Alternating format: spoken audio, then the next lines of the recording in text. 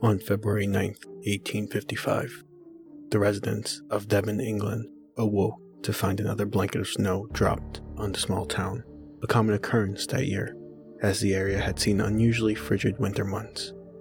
But something different was found in the snow that morning, something that would frighten many of the residents into staying in their homes, afraid of what may come looking for them should they leave. For what they found were the Devil's footprints. Welcome to Myths, Mysteries, and Monsters.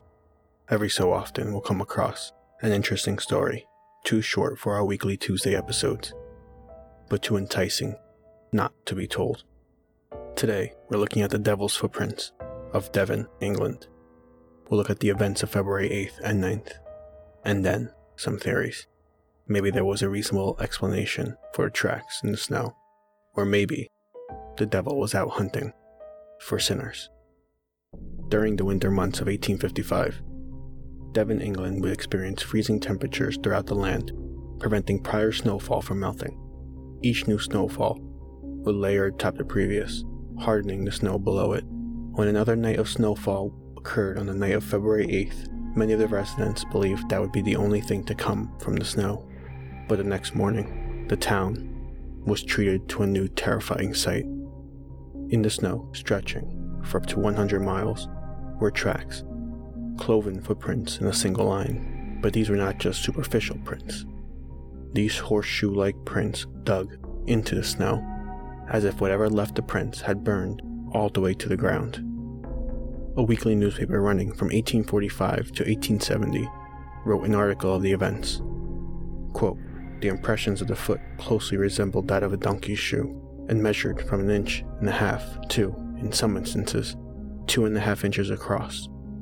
Here and there it appeared as if cloven, but in generality, the shoe was continuous, and, from the snow in the center, remaining entire, merely showing the outer crest of the foot, it must have been concave." The article further goes on to say, quote, "The superstitious go so far as to believe that they are the marks of Satan himself." The prints also seemed not to be impeded by any obstacle. They would cross through gardens, up and over walls, across pipes, frozen rivers, and most alarmingly, atop the homes of the residents.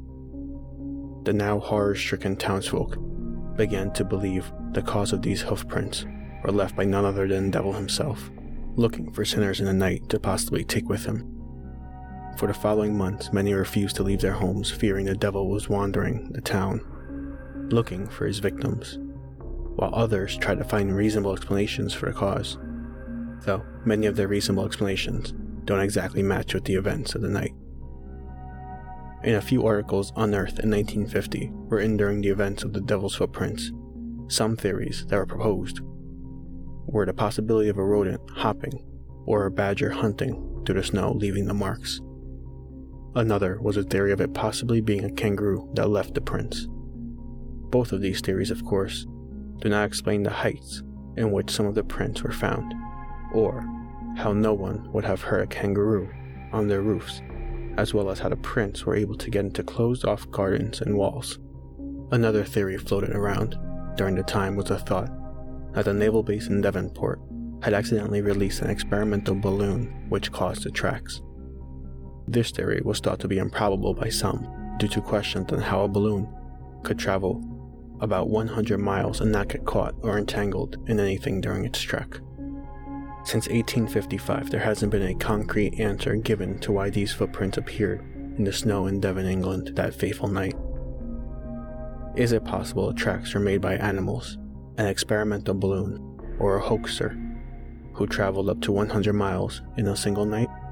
And as far as being called the Devil's footprints, could this just have been a ploy by the clergymen in the area to scare the town into coming into church, and to prevent sin from running rampant? Who knows? But how about you? Do you believe what left the cloven prints in the snow on the night of February 8th, 1855 was the devil himself?